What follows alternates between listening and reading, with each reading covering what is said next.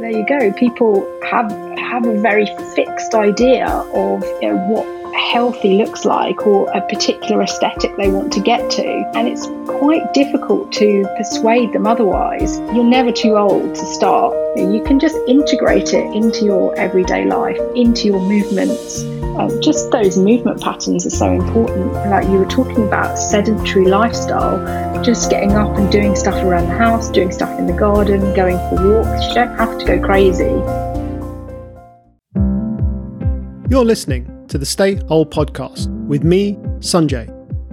My aim with this podcast is to help you to become whole again. Through these discussions, I will help you to eat, live, and move better. This means eating a more balanced diet to nourish your body with the nutrients it needs. Living happier, healthier, and more productive lives through managing stress, improving sleep, and connecting with people. And to move your body the way it was designed to move, helping you to remain mobile and injury-free. Thank you for joining me. Hello, and welcome back to the Stay Whole podcast. The health and fitness industry is a confusing place. Too many mixed messages to just get recycled as the years pass.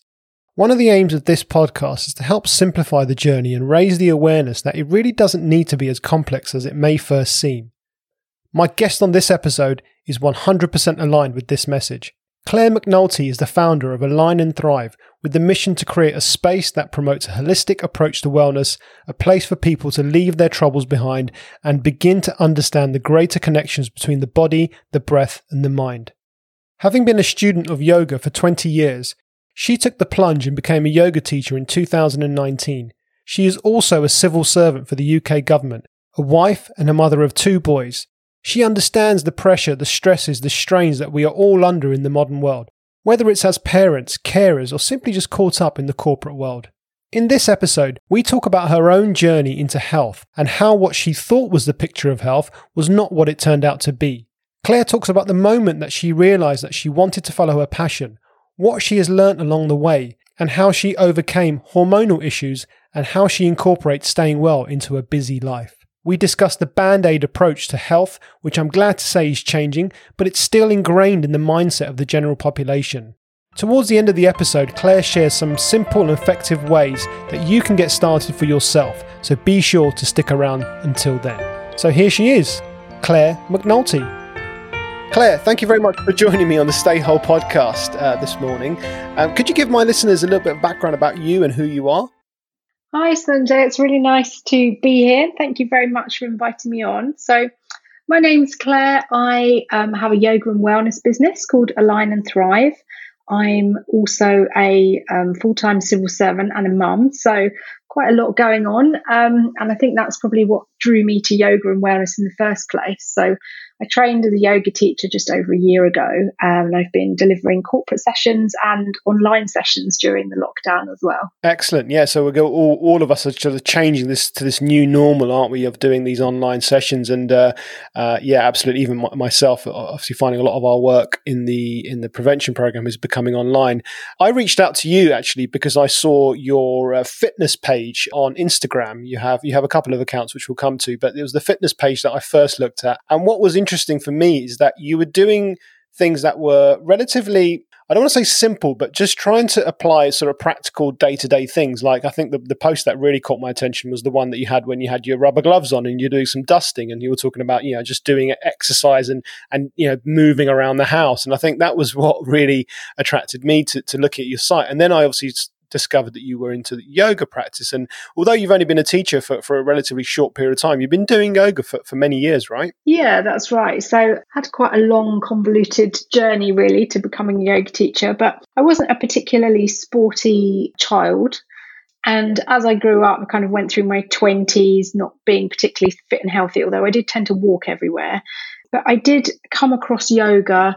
I think it kind of exploded. It became very fashionable and well known, particularly through like celebrities like Jerry Halliwell and all these kind of skinny people. And that was at the height of, this kind of waif trend with Kate Moss and all of those things. So I became attracted to it just through that, really, just because of the aesthetics of it, which is really, when you dive a bit more into yoga, absolutely not what it's about. And so I started practicing then, but very soon after just starting practice, I realized it wasn't really about weight loss. It was much more than that. And I practiced regularly for about 6 or 7 years. But then I moved away to a different area. I didn't find a class that I really settled into. Work got busier. I had children, and I just kind of lost my practice, lost my way really around my health and well-being. Was spending all my time thinking about my little ones and not really about myself, and then put on quite a lot of weight, felt really, a bit rubbish, not particularly healthy, sluggish digestion, had some hormonal issues, which I think, we don't often hear about in the health and wellness industry very often, but that had a really big impact on my day-to-day health and how I felt and my skin and all sorts of things. And then I came back to health and fitness in my 30s, in my mid 30s. So I wasn't particularly young. I wasn't particularly fit. I was quite overweight, and I started doing online programs and also going to the gym. And that was very much focused on strength training and cardio and calories and macros. So, focused really about a fat loss, I'd say, rather than health and well-being as a whole.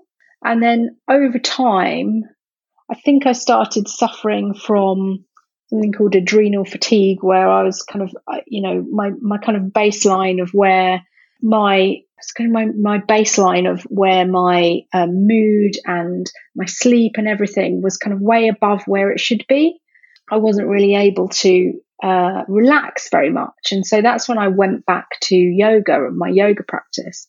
I found a studio that I really loved, and I started practicing there. And then all of a sudden I just kind of got this idea. Actually, I was in a pension workshop, and we were being told how long we'd have to work before we could draw our pension. And I remember thinking, I really don't want to do this for another 25 years. I really want to do something else, and I really want to do something that I'm passionate about, and I really want to pass on all the things that I know, I've learned over time about well-being to other people. And I came out of this kind of pensions workshop, started researching yoga teacher trainings that very same day. And I think by the weekend I had signed up for one. So it had been around in the back of my mind, but it just took something like that, I think, to give me an actual push to actually go and do it. And then the benefits in my life have just been so fantastic that I'll just want to share that with other people. Yeah, it's funny, isn't it, that we've all, whatever stage of life you're at, whatever part of your journey you're on, that I talk about this before, about finding our purpose. And we may go through decades of our life and think that we're in a job or a position that is what we're meant to be doing, and something happens, something triggers you to say, actually, maybe this is not what I'm here for. This is not what I'm meant to be doing. And often people ask me, well, how do you know what it is? And I think when you know, it's almost like it's knocking the door so hard that it's hard to ignore it, right? And for you, it was that moment listening about how long you have to work for and to actually to have your pension and to survive. And I think that it was a trigger for you. But going back a little bit as well, you got into yoga, interestingly, for weight loss. Is that right? Well, that's initially what sparked my interest, I think, because there were so many people in the public eye that were doing yoga, and they looked a certain way because, they're celebrities and they do tend to look a certain way. So that's what initially attracted me to it. But very quickly, I really started to understand the benefits of just stretching and, kind of mobility work rather than just walking or running or those kind of movements where you're just going back and forth. In yoga, we move in all different planes of the body. You're twisting, you're bending, you're back bending. And also the mental health benefits were amazing. I really felt I needed that weekly yoga session. I needed, in a way, somebody like the yoga teacher to give me kind of permission to stop and just stop and be, and not be always doing things and not always be thinking about things. And so that break in my week became really important. And then you realize, well, this is accessible to me all the time. I can do yoga, especially now when we've got the internet. And when I started, we didn't have that. So, that is always accessible to you whenever you need it. And the breathing techniques and just really simple stretches to bring you back to your body, out of your head and into your body, is, I think, what I took away most from my yoga practice. But there's so many different styles and types of yoga that people get very different things from it. Some people see it do very kind of athletic style of yoga where they're going to be doing handstands and all of those quite difficult, all the more difficult things, and they find that challenge and that repetition that you have to do to be able to achieve those things, they find that relaxing. Or there's other styles of yoga that are more focused on meditation or breathing exercises. And so I think there's such a big variety that there is really something for everybody. Yeah, I like what you said there about the importance of the mobility and the flexibility. And it's something, you didn't go into yoga for that. Your intention for going into yoga was weight loss. So first of all, it's not a traditional route. Someone thinks of weight loss and doesn't really have much understanding of the world of health and wellness. We often think of, like you mentioned, running and going to the gym and, eating a healthy diet or restriction in certain cases, depending on, what sources you're looking at. But for you, it was looking at, the world of the celebrity and people that were doing it. And I want to, and this is common. I want to look that way. What did that person do? And in your case, it was yoga, and you went into it for the aesthetics to look a certain way.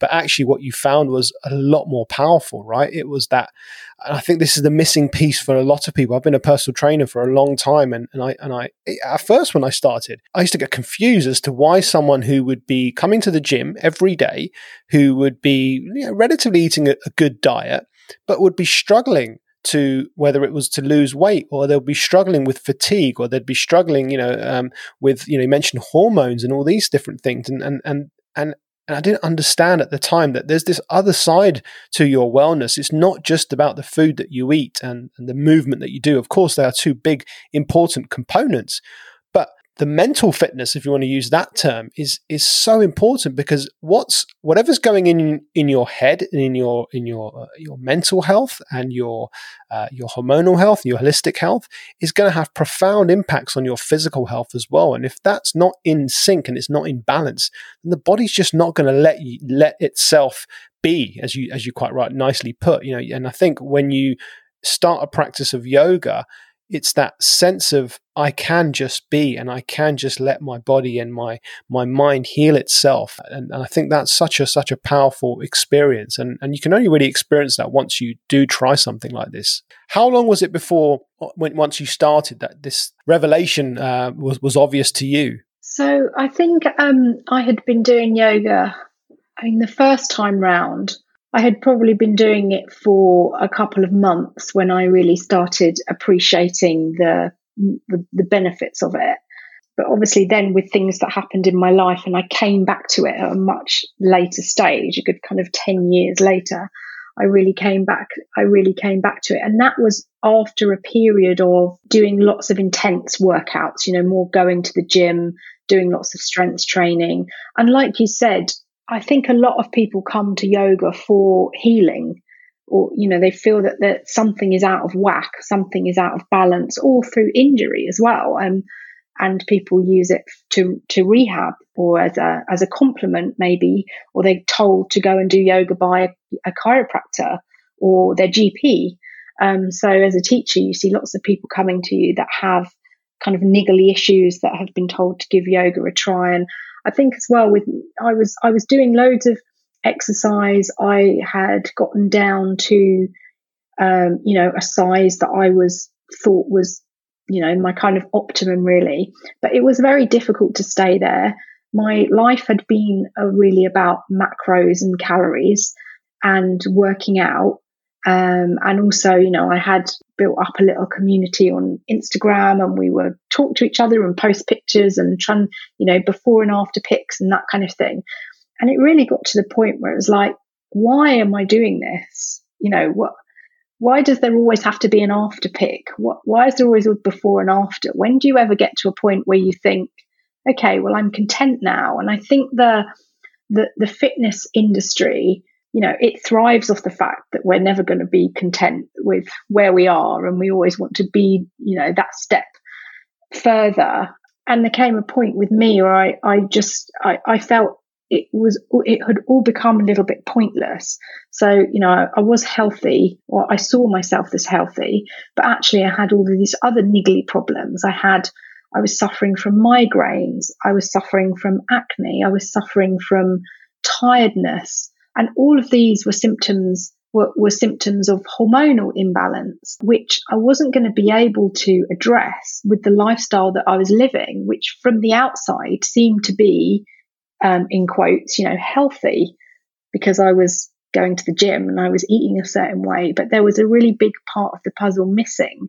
And that was about giving myself the time and space to rest, giving my body a more nourishing type of movement that wasn't so intense, and actually dialing down on the intensity of my workouts, bringing in more yoga, bringing in more just kind of awareness throughout the day of, how to use the breath, how to move. I do a desk job, so make sure I'll be able to get up and move around and stretch and do some deep breathing when I needed to. All of those things really help with hormonal balance as well, and that can have a good knock-on effect on things like sleep. So that's how my kind of journey through kind of fitness and yoga has really gone over the last couple of years. Yeah, I think you're absolutely right. The fitness industry, the outcomes sell, don't they? You talk about the before and after pictures, and you see them all over social media, and there is an element of that is attractive and it sells. But I think in a way, it's also misleading as a picture of health, because the picture of what we call health or wellness, and the complete picture of it, isn't about what you look like in the mirror. It's a combination of things, and all those other. And I think for you, the discovery was that you're also right when you're saying, how long? Where do I do this? It's before and after. Well, where's the end? Where's the end? What's the end picture look like? And there isn't an end picture, is it? It just keeps on going and going and going. And that's just the way the human mindset is also. But I think you came to a realization that actually I'm healthy, I'm fit, I've reached my goals when it comes to the way I look or how much I weigh or what size I want to be, but I'm not feeling like I should be, or I thought I would be. And so all these other issues start to come about. And I think that's when that wake up call is for a lot of people to say, actually, well, what else, what am I missing here? And certainly you talked about yoga in the sense of just being able to slow down and just allowing your body to be and repair itself. And I think that's an important point and I want to highlight that, because people want to lose weight, they want to get fit, they want to get healthy. And yes, exercise is one way of doing it. But one of the areas of research I'm looking into a lot recently at the moment is about sedentary behaviors, in that you can have someone who goes to the gym, once maybe once a day, maybe a few times. Let's say the average, 3 times a week, they do an hour workout. And they might do the same workout week in, week out. And if the rest of their day they're spending sat down in the sedentary and displaying sedentary behaviors, then that hour workout isn't really, they're almost offsetting it by doing all that sitting. And often the workouts that people are doing are very intense, and intense workouts are great and they have their place. However, if your body is not in balance, if you have hormonal issues, if you have some kind of chronic inflammation which has been caused by whether it's some sort of autoimmune condition or whether it's through your diet, and then on top of that you pile on your HIIT, your Tabata, and your intense spin classes and things like that, then all you're doing is just adding to that inflammation, and your body doesn't have the ability to fight it.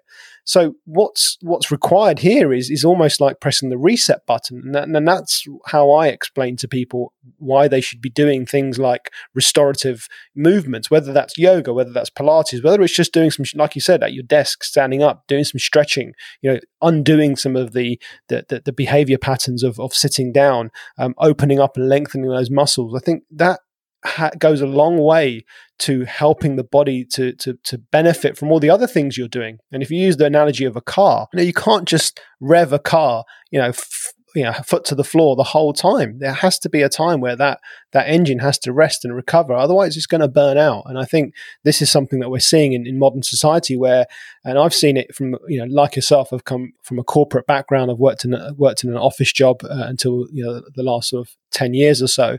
And you see people who, on the outside, they look really healthy and fit, but you can see and you can sense that there is stress, there are mental health issues, there is the health, is not really there, even though it may look like it is. And I think just giving yourself that time to reset is so crucial. And this is where I find that yoga plays a big part.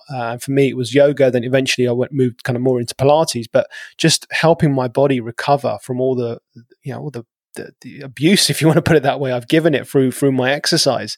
And again, for me, it came very, very late in life. And but the message there is it's never too late, right? You can always do something. Yeah, absolutely. It's never too late, and it's never too early as well. I mean, I've got a son at university, and from the age of 16, he's loved going to the gym and really bulking up. But now his mobility is absolutely terrible, because he's kind of got these big muscles, but his mobility, especially around the top half of his body, and he's suffers from neck pain and various other things that I'm trying to help him with, and trying to get him to do yoga. And he's had a bad back recently, and he's got sciatica, and he's only a young lad, and having a yoga teacher for a stepmom, really, you'd hope that wouldn't happen, but there you go. People have a very fixed idea of what healthy looks like, or a particular aesthetic they want to get to, and it's quite difficult to persuade them otherwise. But there is no, you're never too old to start. My husband has just started, actually he's been doing some yoga this morning, because we went paddleboarding yesterday and we've got a bit stiff around the hips and the quads, so we did some yoga this morning. And you can just integrate it into your everyday life, into your movements.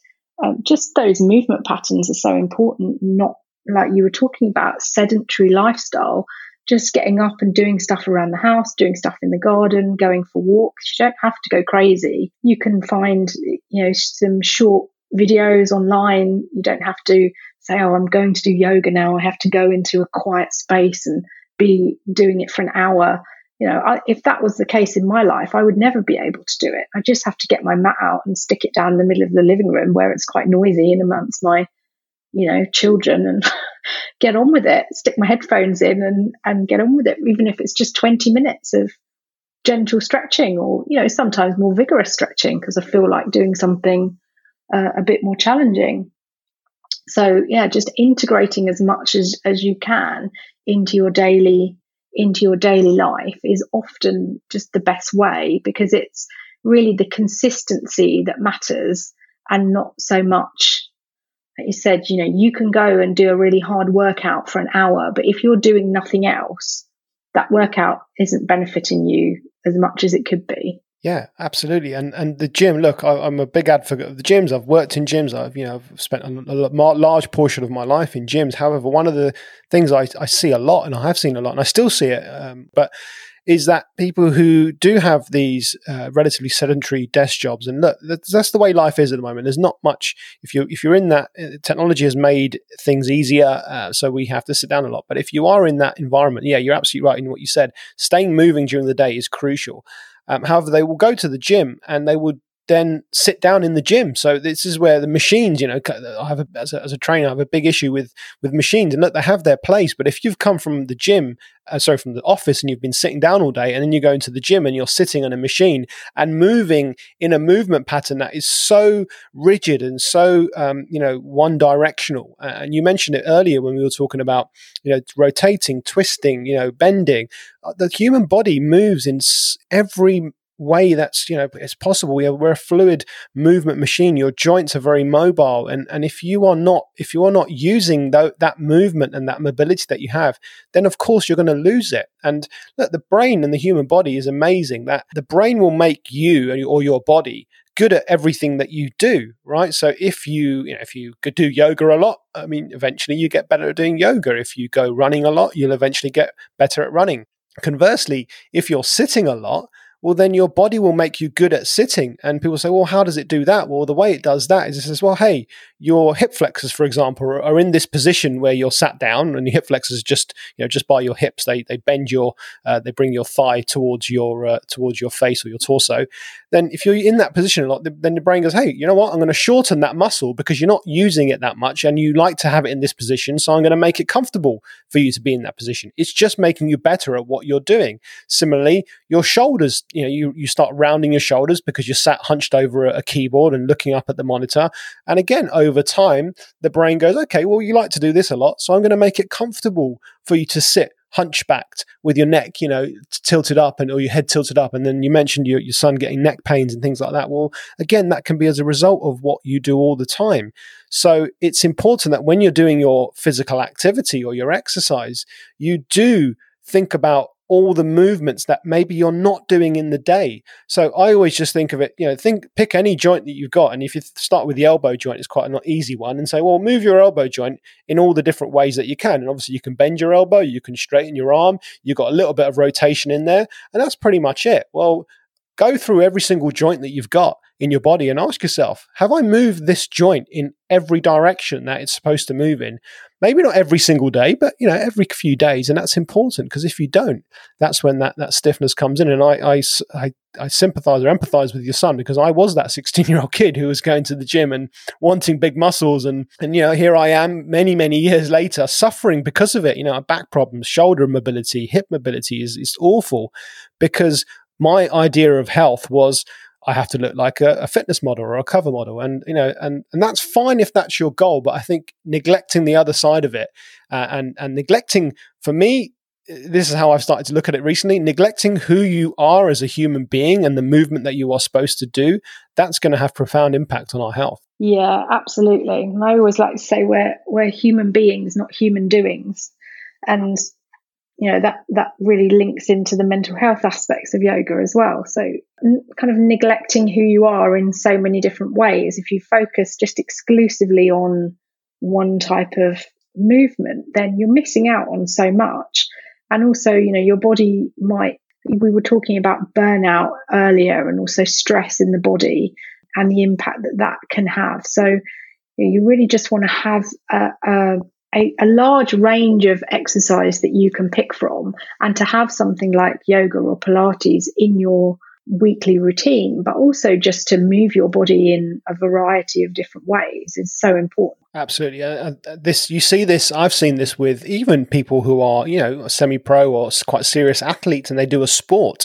And what they would do is all they would do is, I've worked with triathletes before, and triathletes, all they would typically do is they'll run, bike and swim, because that's their sport. And triathlon's a different one, a tricky one, because those three disciplines take up a lot of time in terms of training.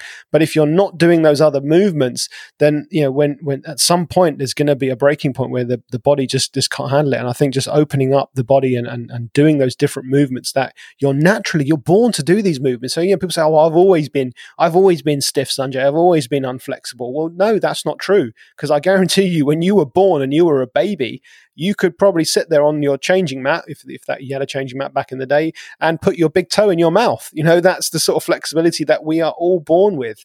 But our behaviors, our habits have dictated our bodies to move in a certain way. And if you've been mobile and you've moved your whole life, and you've not been in a sedentary position, then of course, as you get older, you have less and less problems. And I think that's an important thing for people to recognize. But you said something about your own practice there, just slightly changing tact and subject a little bit about, getting in whatever you can in the day. I think that's another big obstacle that people have, right? Especially in this modern world, is that, I don't have time. And consistency, again, you've said it, consistency is more important than, doing, an hour, 90-minute yoga class. And in fact, I remember that something used to put me off of yoga, because I think, God, 90-minute class, I haven't got time to do a 90-minute class. And then I thought, well, I just won't bother then. And actually what is the correct way to do it is exactly you said, just get it in, even if it's 10 minutes, if it's 15 minutes. I'll often spend 10 minutes, just put a YouTube video on, put the telly on, or put the news on in the morning, for example, recently, and I'll just sit and do some stretches, or I'll get my foam roller out, and then it's a few minutes here and there, and I'll do it, in the middle of the day if I have a couple of minutes. But all of that time is accumulated. It's almost that compounding effect, right? The more consistent you are, just like sitting, your body slowly will get better at doing those movements and opening up, and that's so crucial when it comes to the body and injury prevention and things like that. I want to talk a bit about the mental health side of things, because I think this is something that's I'm talking about more and more, and I want to certainly raise awareness about this more and more. And yoga definitely has its place when it comes to the mental health benefits. What have been your experiences with that? So I think we were talking before about how yoga gives you the space and time. It's giving yourself permission to slow down and stop. And the breathing that we do in yoga, focusing on the breath, focusing on pulling the breath down to the diaphragm, like down into the lower belly. Most yoga classes will start with those breathing exercises, and the teacher will prompt all the way through, and then it will end with a shavasana. So, just lying down and bringing the focus back to the breath again. And so that throughout the class will have a really profound impact on how you feel. So it will lower your cortisol level. So the stress hormone that we often have circulating too much, it will lower that. It will kind of eradicate it from your bloodstream in just over a minute if you do some deep breathing. So that has a profound effect on the management of stress. And we don't really want to be managing our stress. We want to be trying to eradicate our stress altogether and being able to respond to those stresses in our lives. And I think once you are able to do that, you're able to take that knowledge into the rest of your everyday life.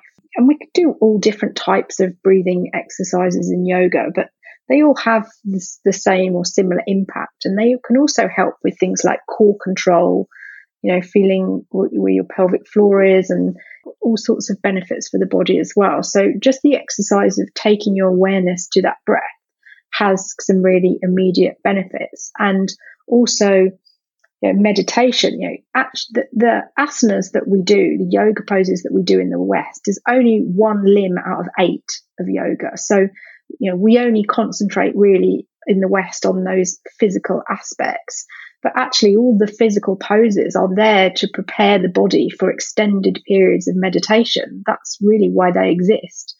But meditation in the West is also taken as something maybe slightly separate. So you might do yoga and then you might do meditation separately to that.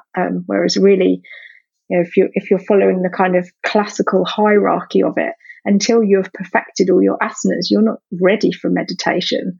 What we tend to do is kind of mindfulness exercises and just taking the awareness, trying to keep the mind on a particular thing. So you might focus on something in the body, you might focus on the breathing, you might do something like an thought observation. So you're kind of taking notice of those thoughts that come in and out of the mind without getting caught up in them and then spiraling off into kind of a story in your mind and bringing it back. And none of us are perfect at that. We all have this monkey mind that likes to jump from one thing to another. But actually starting to learn how to do that can have a fantastic effect on the rest of your life, and giving your mind that kind of quiet time is really energizing. Like we were talking earlier about how being on a kind of strict routine and schedule with your workouts or your runs or your triathlon training or whatever it happens to be, you can lose sight of the rest of your health and well-being. And so that kind of meditative effect of yoga and the breathing exercises can really help to just give you that space and give your mind that quiet time that it really needs to bring back some balance, to give you more energy, to help with your sleep, to combat any hormonal issues that you might have going on as well.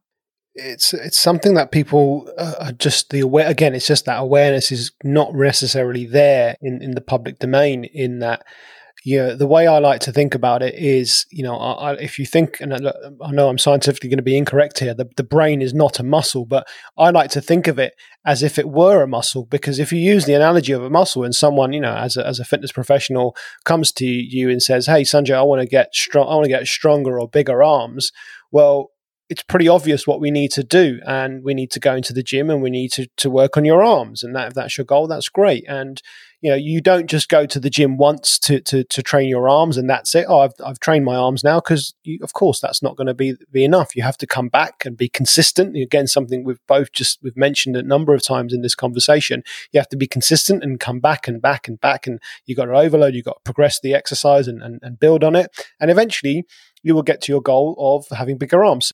Well, let's think about our mind for a second. So if someone is feeling very stressed or is feeling anxious or is feeling that they have this lack of time and they're just, life is getting away from them, you've got to stop and think, well, where is that all that's coming from? And it's coming from within our minds and our brains. So if you say to someone, well, look, would you like to slow all of that traffic down in your mind? Would you like to have that feeling of having more time and having more space and having more energy to do all these other things?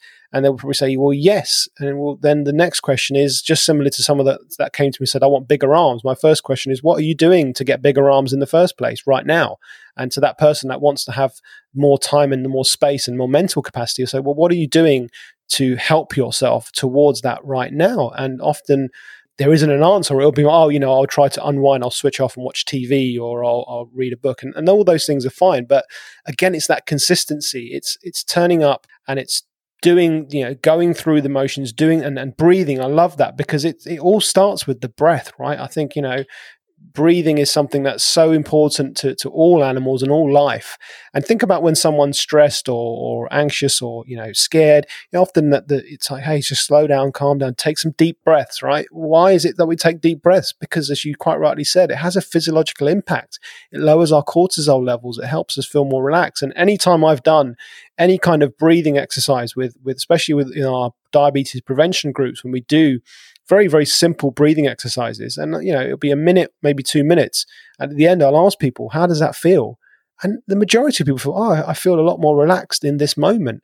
And yeah, look, I've not eradicated, and you haven't eradicated all your stress from your life, but just having that feeling of calm and having that feeling of actually, I do feel more relaxed can help you see things a little bit clearer. It's that old saying, just sleep on it and see how you feel in the morning if you've got an important decision to make. Because often just going away from it and letting things relax and calm down, and you come back and you have a fresh approach, right? And that's exactly what we're talking about here. Yeah, absolutely. I think often, so often now, if I've got something that's swirling around my mind that I can't decide on, I kind of will, instead of trying to force some kind of decision, or that often, if you actually dial back, go for a nice walk, nature is very soothing, do a yoga class, do your breathing. Sometimes the answers to those questions and difficulties that come up in everyday life will come to us a lot more naturally, rather than trying to overthink it and getting ourselves into a kind of stressed situation. It's often what we need is the opposite. We need to try and clear our mind of the clutter that's there in order for the answers to kind of present themselves to us in a kind of a more sort of natural way, really, instead of just forcing it. It comes to you naturally. So I think it can help in so many ways. And you often hear of executives and things that have their yoga practice in the morning, and that's what helps keeps them going. When I teach at work, and in my corporate classes, I usually start with the more physical aspects of yoga, because that's what people expect. And like you were talking about hips and tight hips, when you're dealing with people, a lot of us spend a lot of time sitting, even if you're not necessarily sitting at a desk all day. We're a society set up to sit on chairs, aren't we? Like other parts of the world where there's not so many chairs. And also, our hip flexors it's not just that, but also our feet. So we've been sold this idea that we need big cushiony shoes and that they're good for us, when often the absolute opposite is true. And we're best off having nothing on our feet as much as possible, or as little interference with our natural kind of foot position. Our feet are amazing things. They've got more bones than any other part of the body, and they're built for carrying us over all types of terrain, not just kind of lovely flat roads that we've created for wheels to go on. And so often people's mobility problems, their back problems, their hip problems come from this combination of having kind of dropped flat arches, and then knees that aren't aligned and hips that aren't aligned, and then combined with the sitting.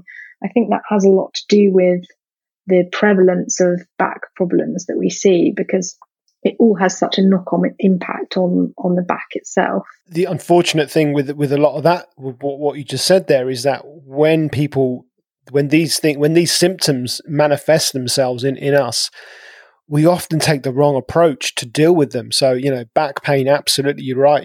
Sitting can be a major cause of a lot of back issues. And I love the fact that you talk about the feet, because this is something, again, I don't know if you've read the book called What the Foot by Gary Ward. It's phenomenal. And he talks about this, and his whole practice is designed on, if someone's got a back problem, the first thing he'll do is analyze the way they walk and look at their feet and see, where are the imbalances. You talked about collapsed arches and pronation, supination, all these terms, and he'll look at that and just fixing, the way that someone walks is phenomenal. It's amazing the things he does, and he will suddenly fix back problems, or it's a neck issue, or, and even if you go back to Eastern teachings, like it's Chinese or Ayurveda, and they do a lot of reflexology, and this all starts with the feet. And you mentioned number of bones. I think there's the number of muscles in the feet are more than anywhere else, as well as nerve endings. So there's a lot going on down there. But the wrong approach I'm talking about is that Band-Aid approach, isn't it? Oh, I've got a backache. I'll take a painkiller that will get rid of the backache.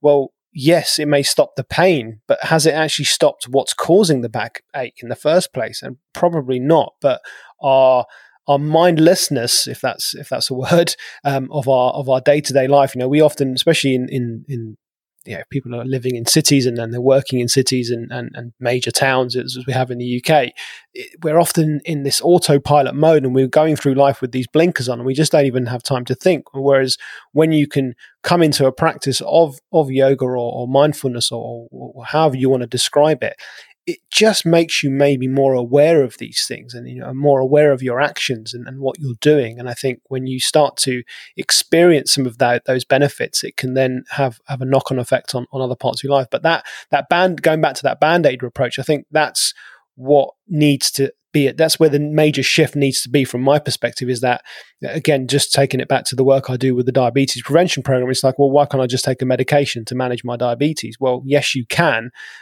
but it's not going to go away, right? The problems are always going to be there, and actually getting to the root cause of what's causing it, just like I guess you did as well with when you became fit and healthy, you lost weight, but there was hormonal issues, there was all sorts of other problems that were there.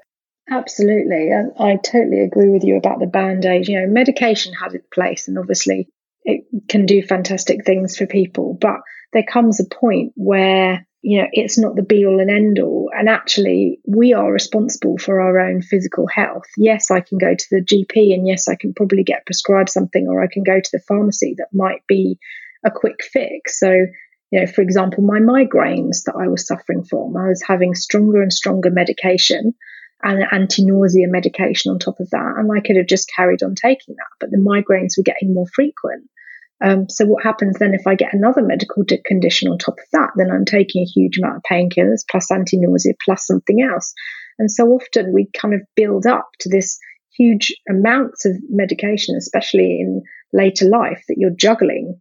And everything has an impact and side effects as well. But we can control so much of these issues with our lifestyle and with lifestyle changes. We don't have to resort to medication in every instance. There's some types are absolutely necessary and keep people alive, but a lot of the kind of niggling little issues that we have are often lifestyle issues. And so my hormonal problems, I've made a lot of lifestyle changes to get on top of those, but I'm in my 40s now, and my concern was that if I don't get on top of my hormonal issues now, then when, I'm heading into the menopause, which is going to feel like some kind of hormonal apocalypse if I don't do something about it. And so you can do so much with lifestyle changes. I think people really underestimate the impact that they can have.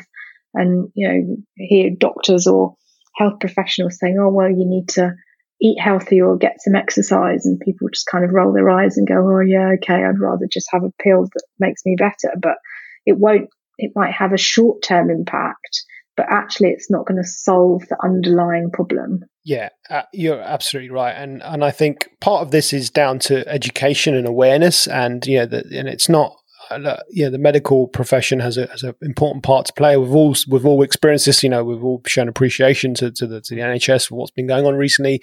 However, I think there needs to be a change in the way that health practitioners also are educating the public, because up until now it's not been that the diet and exercise part has been mentioned, but that's it. There's nothing else. It's like, oh, you need to eat better and lose a bit of weight. But someone leaves a 10-minute GP appointment and they don't really know what that means or how to do that. Whereas it's so much easier. Oh, here's a prescription, go and take a pill, and you go and do it and it works. And you see an immediate response. You see an immediate effect. Oh yes, I had an infection, or I felt rubbish and I took this and I feel better. So that works. And that's what I want to do. Unfortunately, with these lifestyle changes, the impact or the results that you see might take a little bit longer to get there, because there could be a number of things that we have to address, as you've quite rightly said. But that is the getting to the root cause. And, I'll use an analogy here, is that, and often people, we treat the things that we own a lot better than we treat our own body. If someone owns a car and they notice that their tire is flat, well, if all you did was just go to the petrol station and put more air in the tire, and then every few days you'd have to do that, you'd get pretty frustrated by having to go to the petrol station every few days to keep putting air in your tire. What would you do? Well, you'd probably take it to a garage or somewhere and say, hey, can you check out what's happening to my tire? Oh, look, there's a nail in there. Change the tire, or take the nail out and fix the puncture. You've got to the root cause. And often people would do that, right? They wouldn't even hesitate. Oh, I need to fix my car. Whereas if something wrong with you, if you mention migraines, it's, oh, I've got a migraine. Here you go. I'll take a painkiller, and that gets rid of it. Well, you haven't taken the nail out. There's a nail in there somewhere that's causing that migraine, and until you fix that or get rid of it, it's just going to keep reoccurring. And as you said, as we progress through life, I'm probably very similar age to you. There are going to be other things that are going to come up that we're going to have to deal with. And if your foundation, if your base is already, not functioning the way that it should be, then who knows what other knock-on effects these other issues that we're going to deal with as we progress through life are going to have. So yeah, and it works at both ends of the scale, right? Like we said, whether you're approaching middle age or getting past middle age, or even if you're starting your son, for example, it's important at that age to make sure that we prevent these things from happening in the future. Prevention is better than cure and all that. So it's important for people to understand and see that. And I think it's improving. I think seeing things like the diabetes prevention program that I work on, that's something that is free to the public, and it's teaching people awareness, it's teaching people, how to change habits. It's all good and well telling someone, hey, you need to eat more vegetables. There've been 20, 30 years of maybe not eating that many vegetables or not understanding what is a good diet. And then that's not a flick of a switch, unfortunately. And this is where, when I was a personal trainer, people would often come to you and think that you have this magic switch that you can flick. And unfortunately, that's not the way it works. You have to go through this period where you adapt and you adjust and you learn and you apply and let things take their natural course. And as you said, the body has a great way of dealing with things, and it's got a great way of telling you that something's not right. And I think the more we can start to listen to that message coming from the body, and this is again going back to the mindfulness aspect and the awareness aspect and the mental benefits of doing something like yoga, it can maybe help us to listen to those signals a little bit more, because often we do ignore them. We just think, oh, it's just the kids, or it's just I've just had a baby and this is not normal, it's going to happen, or it's just stress from work. Well, actually sitting down and trying to figure out where your root causes are is going to go a long way to helping you to get to that place that you want to get to. Yeah, absolutely. Our bodies communicate with us all day long. They send, our body sends our brain millions, if not billions, of messages, and we're often too ingrained in our thought patterns, or we're too busy to actually listen to those messages. And so I think yoga and mindfulness techniques give us that space and teach us how to tune in a bit more to our body and what it's saying. So at the end of my classes, I always do a body scan from the toes up to the crown of the head, and we just focus on our different parts of the body, lying silently with our eyes closed, just feeling any areas of tension, any areas of tightness, and just opening ourselves up to, what is that? Do I need to do something about it? Or I just need to acknowledge it being there. And you can carry that through to so many areas of your life as well. So your body is an incredible machine. Your body, when you're asleep at night, can turn the apple that you ate into part of a human being. It can heal you. It can give you energy. It can do all sorts of things. Our body is is an incredibly intelligent machine. I think we all need to be open to giving our bodies what they need and what they're asking for. So back in the day, in the afternoon, after I might have been to the gym early, taken my little one to school, gone to work in rush hour, had a really busy morning rushing around, bolted down lunch while I was sitting at my desk. And by the afternoon, my sugar and caffeine cravings were off the scale. I couldn't function without having a couple of coffees and then something sugary to keep me going. And it's almost a joke in the office. You have the sugar shelf, which is, where everyone puts the biscuits. And, you go down and get your coffee and you grade the sugar shelf. And that was just kind of a normal part of corporate life. But actually, what my body is saying to me at 3:00 in the afternoon is, I'm exhausted. I need to rest. I've done too much. And so dialing back my day and trying to manage my day better, trying to make sure I got a break at lunchtime, having more, cutting out caffeine, actually, that was quite a big part of my journey, and stopping that reliance on sugar and filling my diet with more nutritional food. And we were talking about people don't know how to get vegetables in, and that's so true. So I did something called a hormone balance plan with Angelique Panagos, who's fantastic nutritional therapist, and she teaches you how to make smoothies which are more vegetable based, so not so much fruit based, which will peak your blood sugar. And that's such an easy way just to get more veg in. Instead of having coffee, you can make yourself a smoothie with lots of veg in and have that at break time. That will do so much more for your body and your energy levels long term than just whacking back the coffee and sugar. So I think bringing these awareness to what kind of lifestyle changes that you can make, that's something that I try and talk about on my Instagram as well. So, it's not just about having protein shakes and banging back 10 chicken breasts a day. There's much more you can do and around your vegetables and around your nutrition to make sure you're getting the things you need, things, seeds as well, all sorts of things. Making sure you're eating enough fat. That's really important because our hormones are made from fats. They're kind of lipids. And if you're not getting the amount of fat that you need, which is often more than you think you need, then your hormones are most likely to be out of whack. I think food, it has such a profound impact on all parts of our physiology and biology that it, again, is underrated at what that can do. And you mentioned that afternoon crash. Again, you're absolutely right. The sugar shelf and the naughty cupboard or whatever you want to call it, when people are experiencing that, again, it's that Band-Aid approach, isn't it? It's, I feel rubbish. I feel low. I just need something to bring me back up. Oh, what can I use? I can use caffeine. I can use sugar. And, again, it's just putting that Band-Aid, but actually sitting back, dialing that back and saying, well, why is it I'm feeling this way? And trying to change it so that you don't feel that way is where what the steps need to be. And the food is a big part of that, in that the nutrients that you're putting in your body. Yeah, of course, you mentioned adrenal fatigue earlier and all these things that happen. So yeah, it's a big part of it. And just doing this, again, I think, especially with all of this, but particularly with food and exercise, it's just overcomplicated a lot of the times, and people feel like, there's just too much I have to do to change in my diet in order to, I've got to eat my 5 a day, I've got to make sure I get my fats in, I've got to get my vitamins, I've got to get my micronutrients in, I've got to get this. And when they kind of are bombarded with this type of information, it's just easier to go, you know what, I just can't be bothered, I'll just carry on the way I am. And in fact, what you need to do is, something we mentioned earlier, is just doing something is better than nothing, right? So that 5 minutes of stretching in that day, that's all you can fit in, and you've come from a place of zero.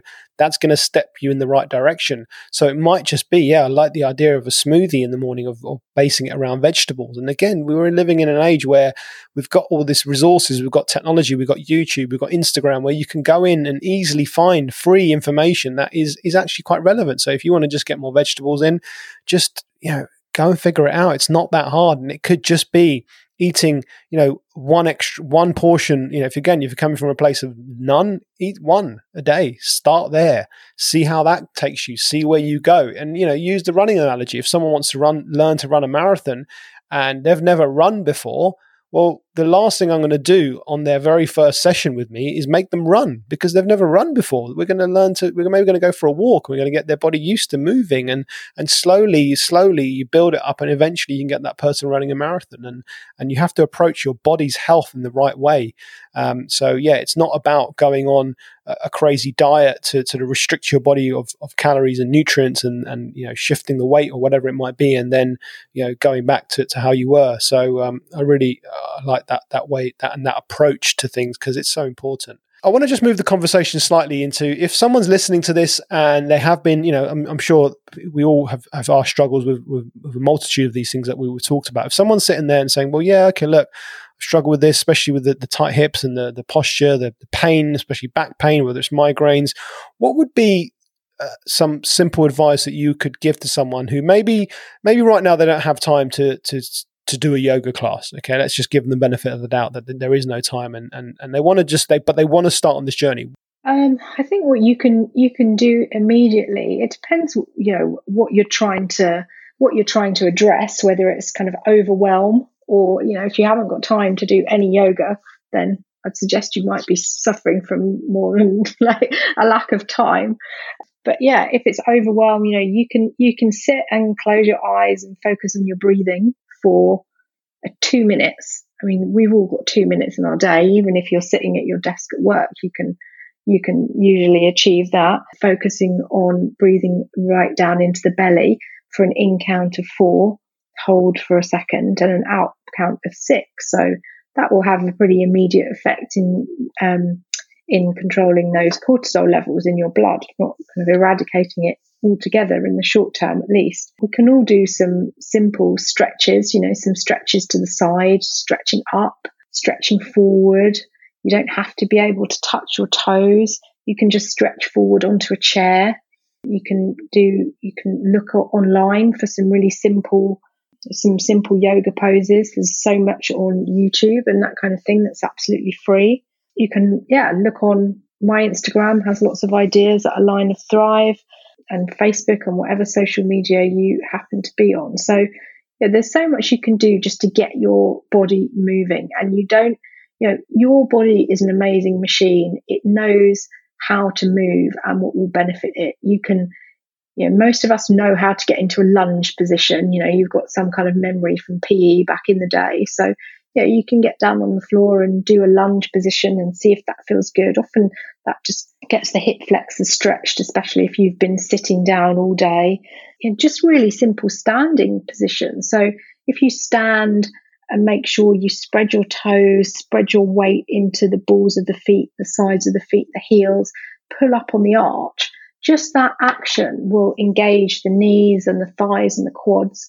If you lightly engage your core and then roll your shoulders back and down, open the palms into mountain pose, that's a really active standing pose and will bring a great deal of benefit to your body and your spine. You feel that spine elongation from the crown of the head up to the ceiling.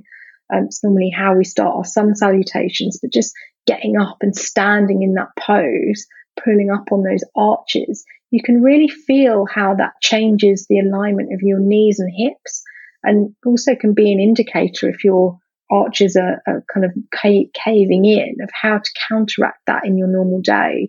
You can stop wearing your slippers in the house and wear bare feet as much as possible.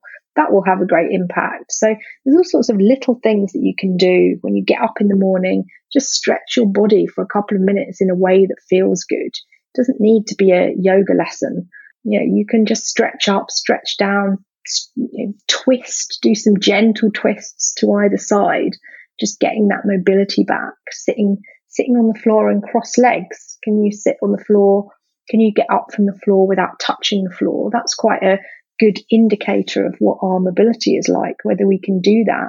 If you can't do that, maybe practice. That's just something really simple you can do without having to go to a class or having any special instruction. There's some really good tips there. And the thing I've taken away from that is just doing some small things on a regular basis. Standing, there's the big advent of standing desks nowadays. People, again, just if you're spending that time, and you don't have to spend the whole day standing, but taking, one of the tips I give is once an hour, just get up for 2 minutes, just once every hour. If you're sat down, if you're having to sit down because your job indicates you have to for 6 or 7 hours of the day, just once every hour, get up and just stand. And you said stretch. I like the stretching thing. I mean, the ironic thing is most people, when you wake up in the morning, what's the first thing you do? Yeah. You stretch. We have a yawn and a stretch, and that's a natural thing. You look at babies. Dogs and cats.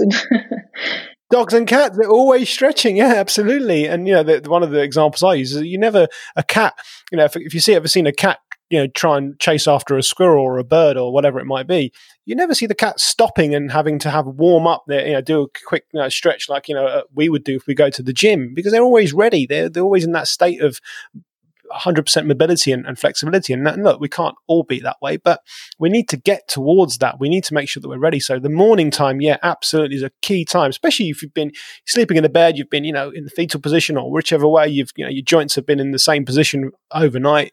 So waking up in the morning and doing something is important. But yeah, small things that you can do in your day are going to have a profound impact. If it's wanting to lose weight or be more physically active, I've talked about this before, and I'm sure you talk about this with your clients and members, is just doing things like walking more, taking the stairs, whatever it might be. Just try to change your body, what your body is used to, and slowly, jumping. If you've been very, very sedentary, and then jumping into that high intensity interval training class it's probably not going to be the best thing for you, because if your body's not able to move properly, then you're going to try and overexert yourself, and then you might end up hurting yourself. As I've experienced that in the past, and I'm sure many others have.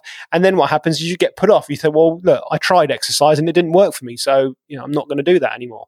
So yeah, just slowly getting your body moving, twisting, all these movements that you probably don't do in a day are crucial. And yes, you're absolutely right. There's lots of resources out there where you can find, good information. It can be, the feedback I've got with that one in the past is that, it's just, I don't know what's right or what's wrong. And I think you just got to do what feels natural to you first and foremost, and what you enjoy. And I think if you enjoy it, you're more likely to sustain it as well. So I think there's a couple of bits there. You mentioned your sites there. Can you just, for people that, if they want to reach out to you, they want to find out more about what you're doing, just talk about your brand and your social media? Yeah, sure. So it's Align and Thrive. So you can go to my website at www.alignandthrive.co.uk. And there a little pop-up will come up and you can join my mailing list. So anything new that I'm doing, new classes, obviously I'm teaching online at the moment. My class is on a Friday morning at 8:00, but you don't have to be free at that time because you get a replay after the class. And it's called Beginners and Beyond because I like to teach, beginners really, and people that are at the start of their journey, or maybe they've done some yoga in the past and then they've come back to it after a break. So it's really about kind of accessible yoga. So often people don't feel comfortable going to a gym or a yoga studio first off if they've not ever done yoga before. And so it's a really nice way you can practice online. You know that the class isn't going to be mega difficult. We're not going to kind of just go straight into doing handstands or anything like that. I give lots of variations. So people come to the class and they feel like I've been able to do things. I haven't done a class where I've gone and I've felt disappointed or disheartened.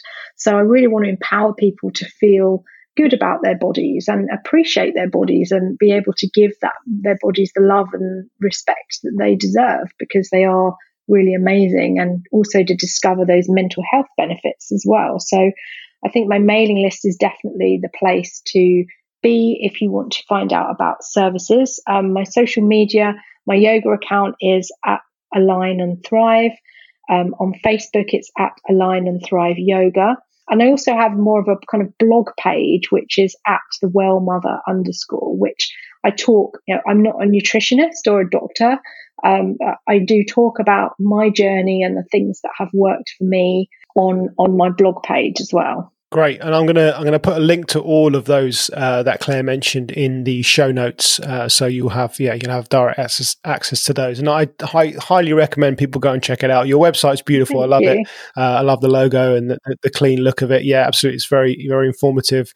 And yes, so you can join the classes, online, live, or see the replays, and it's just a good place to start. And yes, the two social media accounts, I think they're both really good, useful resources for people. And for me, it's keeping things very simple. That's again one of the reasons I'd reached out to you, is that when I saw the messages you're putting out there, it wasn't overly complicated. It was making it simple. It was making it easy. Now, doing a lot of stuff on habits at the moment, and just making it easy for people is going to make it more accessible. So yes, if you're interested, even if you are on a journey and you want to maybe have a look at a different way of doing things, I certainly go and reach out to Claire, and you won't be disappointed.